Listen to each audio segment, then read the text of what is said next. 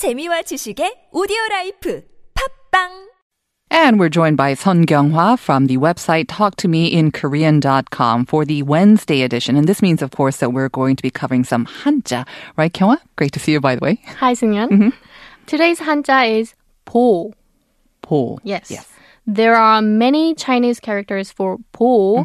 And among them, the characters that Koreans are most accustomed to are probably 보 meaning step or pace. Like 보행자. That's right. 도보. 보도, yes. And 지킬보 meaning to protect. Like 보호. That's right. Because there are relatively easier ones that are taught in middle school. And they are commonly used. However, today's 보 that I'm introducing is a little more difficult, which is taught in high school. But I wanted to talk about it because it's so commonly used. Okay. And what does it mean? This 보 means to help, to improve, or to supplement. Okay. Even if some Koreans don't know how to write this 한자, 도울보, they at least know that there is a 한자 that sounds like 보 and means to supplement because it's used in many vocabulary words. Right. For example, there's a Korean word 보충 that means filling a need or supplement. The 충 in 보충 means to fill. In Korean high schools, there are usually supplementary classes outside of regular classes, and they are called 보충 수업. Okay. 보강? Is there yes. sometimes... Is that also like similar to 보충수업 or is that a different concept? Yeah, because if the class is called 강의, like lecture, people say 보강. So usually college students use 보강 and middle school and high school students say So even higher 보충수업. expression there. Okay. Yeah. Also, the protein supplement that bodybuilders take is 단백질 보충제. Right. So 단백질, of course, breaks down to protein and the supplement is 보충제. That's right. And if you go to a cosmetic shop, there are tons of products that are marketed as being good for 보습. Very important, yes. Yes, very important. And especially when the weather is dry like these days, a lot of moisturizers are promoted as having good 보습력. The 습 in 보습 means moisture.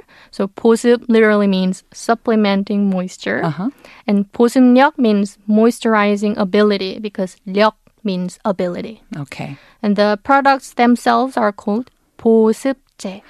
Does that come for other words as well? Like maybe not moisture, but let's say you want more firmness. So like 탄력. Do you say 보탄력 or not at all? No, we don't say.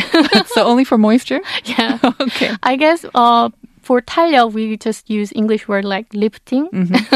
Lifting. Yes. That's good. Okay. And also when a building or a facility is old or breaks, it needs to be repaired. Repair work or maintenance work in Korean is 보수공사. And 수 here means to fix. So 보수 means repair and 공사 means construction. Okay. So 보수, again, there's another word or another meaning for 보수. It's, I guess, higher, which means, of course, it's the salary or the compensation, yes. right? So not That's to right. get confused with that. That's a more of a higher level And word. that's, And it's a different that's po. different po, yes. Yeah.